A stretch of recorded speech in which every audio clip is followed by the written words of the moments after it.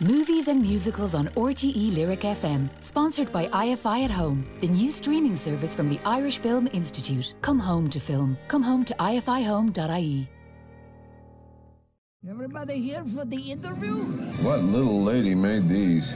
That is revenge. You're gonna need more men. In the south of France. It is a problem, I admit. Dumbledore said I give you something. Save the moon, save Earth. Why are you so handsome? I may vomit with you. The hell are you supposed to be? The movie news I'm vengeance. with Garrett Daly. Ooh, big Astoria.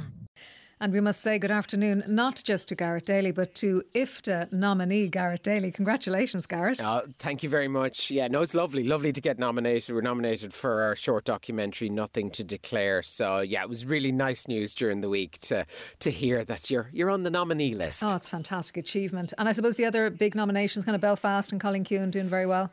Yeah, both getting 10 nominations apiece across the board. So, yeah, and a great selection of directorial debut films in there from people as well in terms of the directors list. So it's a good celebration of what has been a really busy time for Irish film and TV drama. It's been really great. And just a reminder, if people want to see Nothing to Declare, it's showing at the Dublin Film Festival, right? It is. It's showing today, actually, at the Dublin Film Festival. It's also showing today at the Mayo Film Festival as well. And we'll have more screenings announced shortly, and also an announcement about where it's going to be screening for the nation to see. So Fantastic. There's some exciting news coming on that front shortly. That is IFTA nominated, Nothing to Declare. Well done again, Garrett. Now, last week we were talking a lot about Charlie Chaplin, I suppose, because of the documentary out. You've news about Buster Keaton this week. Yes, and filmmaker James Mangold is going to make a biopic about the filmmaker and comedian. It's based on a book, actually, called Cut to the Chase by Marion Mead. And obviously the rights have been secured. But, you know, I suppose Joseph Frank Buster Keaton was an icon of American cinema, a pioneer in the early days of silent movies, and considered, I suppose, one of the great physical comedians in movie history as well. I mean, his stunt work on classics like The General and Sherlock Jr. still considered some of the most impressive set pieces to be undertaken on the big screen. Now, Mangold, a really good director. I mean, you know, he can do big set pieces. Think Ford versus Ferrari, 3:10 to Yuma. Yeah. You've also got Indiana Jones 5, which is coming our way. But good, rich character arc stories as well, like the Johnny Cash biopic Walk the Line as well. So I think this is a good connection to have a really strong filmmaker with lots of talents, focusing on someone who had immense talents as well. OK, you've news of a remake for us. I do, and this is Channing Tatum who's going to star in it. It's a 2019 German film called System Crasher. Now, the original film revolves around a young girl with a traumatic past who's seen as a hopeless cause in the system. She soon gets paired with a caring but tough anger management coach and forms an unlikely bond, and he helps her to find peace by nurturing her passion for boxing. Got some other casting news as well for another film. This is Bill Murray is going to star alongside, I suppose, controversial comedian Aziz Ansari. People know him from Master of None on Netflix, but this is an untitled feature as yet. But Ansari's making his directorial debut on the project, which he also wrote, produced and plays a key role. It's based on a non-fiction book called Being Mortal, and the story deals with ageing and death on a larger societal scale, along with the medical profession's mishandling of it all. Further plot details will be unveiled, no doubt, shortly. All right. Now, Uncharted has been a big hit at the box office, Garrett. It has been a massive hit at the box office, and this week you had the sort of CEO of Sony Pictures, Tom Rothman, kind of celebrating it with a company-wide email to the entire staff, thanking them and sort of saying that they, you know, not only have they a sort of massive hit on their hands, but they have a new hit movie franchise, which is a clear signal that they're going to go on. In fact, the director Ruben Fleischer has expressed his hope at doing a sequel as well. So it's made a lot of money. Yeah. It was a big budget movie now, $120 million. So, but they've made nearly $140 million back already. So it's not a surprise. But Sony actually, as a studio, when you look at how they have sort of emerged post-pandemic as such, they've had Venom, Let There Be Carnage, Ghostbusters Afterlife, Spider-Man No Way Home, and now Uncharted, which has brought them a gross of about $3 billion worldwide in the past 6 months. So they've stuck to their window of just going to the cinema, and it's paying off for them. Now, we have a director and an actor back together again. Yes, we do. So the director is Shane Black, filmmaker of movies like Kiss Kiss Bang Bang, and the actor is Robert Downey Jr. So they're going to be working together again. Amazon Studios are making this film, and it's based on the character of Parker, created by author Donald E. Westlake. Now, the character first appeared actually in 1962 in a novel called The Hunter, where he's introduced as a professional thief who's left for dead by a past associate, and he spends the rest of the novel trying to track down his former accomplice.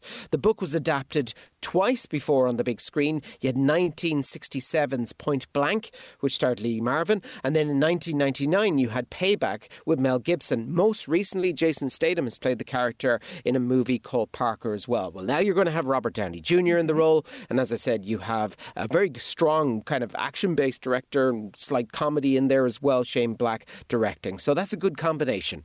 Let us come to the Academy Awards. A little bit of controversy during the week. I was tweeting about it on Wednesday. I was unhappy about it, I have to say, and that was that presentations on the night of the Oscars in 8 categories are to be made ahead of the live television show, including one we're particularly interested in here, and that is Best Original Music Score. Your thoughts on it, Garrett?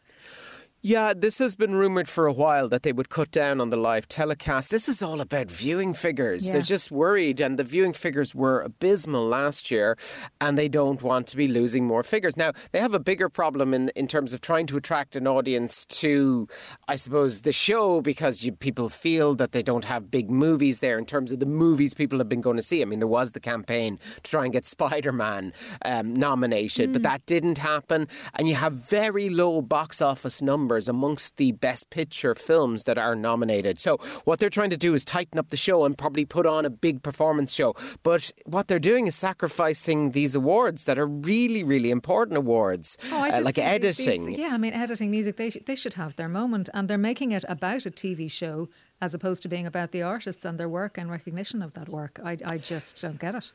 Yeah, it's a funny thing because I don't think this has anything to do with the Oscar show. I think that will attract the type of people that want to watch it anyway. This has a lot to do with television viewing figures and how they have dropped.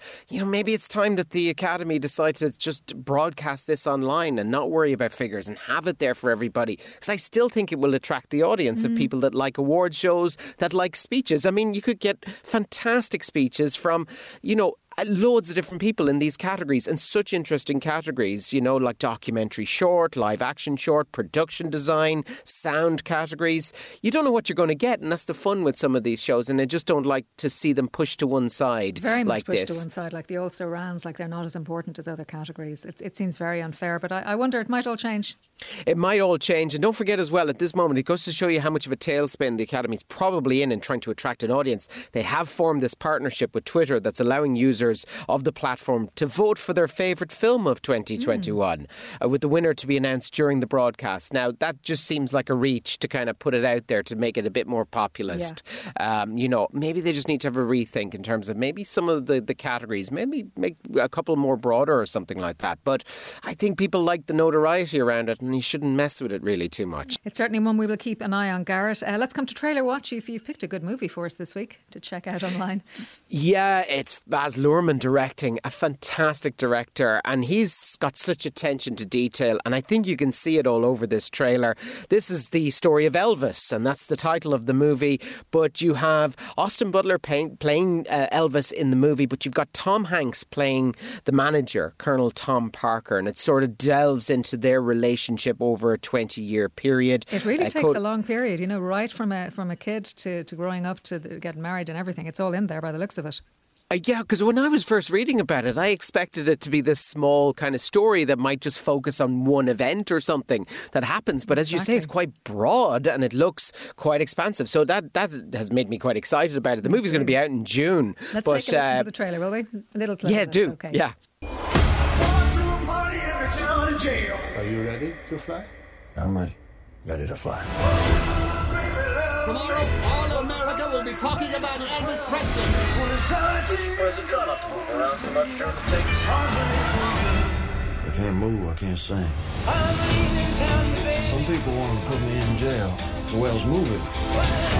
They might put me in jail for walking across the street, but you're a famous white boy. The way he sings is God-given, so there can't be nothing wrong with it. Senator Kennedy has been shot. Martin Luther King has been shot to death in Memphis. That's all right for you. Tragedy, but it has nothing to do with us. It has everything to do with us. Yeah, and the voice sounds good too. We're looking forward to that one. That is Elvis. Let's come to new releases and take a little clip from Cyrano. I am madly in love. Perhaps he feels the same. But I've never actually spoken to him. Of your love? Of anything. He is Christian. Christian Neuvillette. He's a new recruit in your regiment. Be his friend. I might not like him. A woman like Roxanne wants wit. I don't know how to speak romantically. I am a poet. My words upon your lips. Yes, Gareth, that's Peter Dinklage there in Cyrano. I do love the power in his voice. He's got such a great voice, actually, Peter Dinklage. But a good cast in this. Hayley Bennett, Ben Mendelsohn and Joe Wright directing it. And it's an interesting take on it, you know, as the wordsmith helps young Christian nab her heart through love letters. But you've seen this one? Yeah, I liked the idea of it. Peter Dinklage, great casting, as I say, he's super in it. And we also have Irish cinematographer Seamus McGarvey once again working with Joe Wright. It didn't entirely work for me, and musically it didn't particularly work for me. I'll be playing the soundtrack later and I will tell you more then.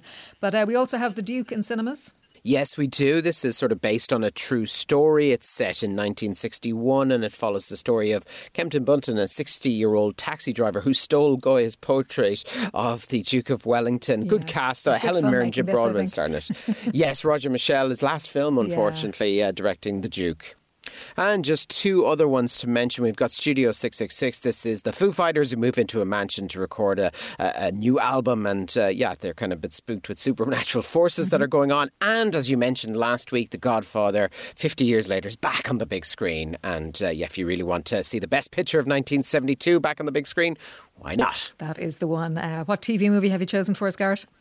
It's a really good movie, Knives Out. Oh, I love it. Brilliant movie. Yeah, it's such good fun about a crime novelist who invites his kin to his 85th birthday party at his mansion, but the festivities are cut short by arguments. And when the writer apparently commits suicide, a detective attends to the scene. And there's a lot of sort of suspicion amongst the family members. Rian Johnson directs and writes. As I say, it's a good comedy crime thriller. Daniel Craig, Chris Evans, Anna de Armas. A massive cast, actually, to mention. But it's on... in there too, yeah. Christopher Plummer in there as well. It's on Channel 4 tonight at 9 p.m. called Knives Out. Knives Out. I definitely want to see that again. Gareth, thanks a million. Thanks, Aideen.